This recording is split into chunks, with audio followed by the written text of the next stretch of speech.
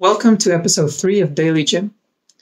As you can see, I've changed the location and angle of the camera a little bit. This way I hope to have better lighting and increase the quality of the video for you.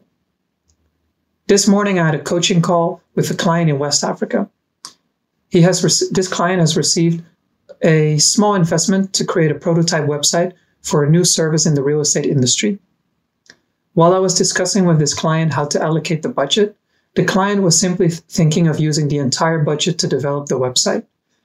But in his mind, he was only thinking about outsourcing the development to coders or programmers or web developers in Africa or other countries like India or Vietnam.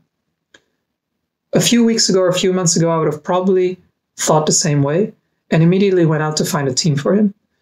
But having worked a bit more with other clients now and tried a little bit of web development myself, platforms like Shopify or WordPress have come a long way in these last 5, 6, 7 years and allow even people with no coding background to easily create a website in a day or just a few days.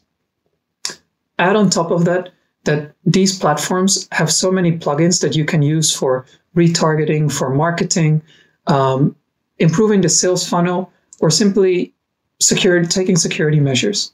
And then there's websites like ThemeForest, where you can find templates for 10, 20, 30, 40, 50 bucks that are pretty much pre-made and customized for any type of business. So what I did instead this morning was I went out to ThemeForest, found the design that fit what the client was looking for, recommended it to him. We found a few plugins, free and premium, for WordPress, and off we went to develop the website ourselves. We're still working on it, so it'll still take a few more days. But what I realized from this is that not just me, not just him, but many other people that I've talked with still view web development as something that only web developers and web designers can do, which is no longer the case, in my opinion. Add on top of that, doing a bit of competitive research in West Africa, I noticed that a lot of the websites there are not optimized for SEO. There's barely any content marketing. The designs are something from 5 or 10 years ago. It feels like a lot of the companies that do have websites that might have a bit of budget in that area have created the website a decade ago and never looked at it again. Related to that, my client wasn't really sure where he could find developers in West Africa. He knew a few of them, but these were personal relationships. But other than that, he didn't really know how to find any of them.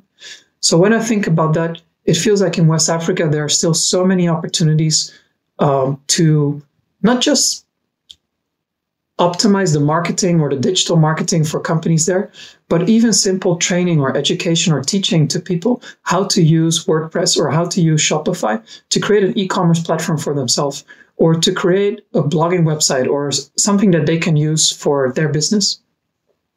So my client and I will look into that more, and hopefully we can do something with that in the near future. That's all for today, and I will be back tomorrow with another lesson.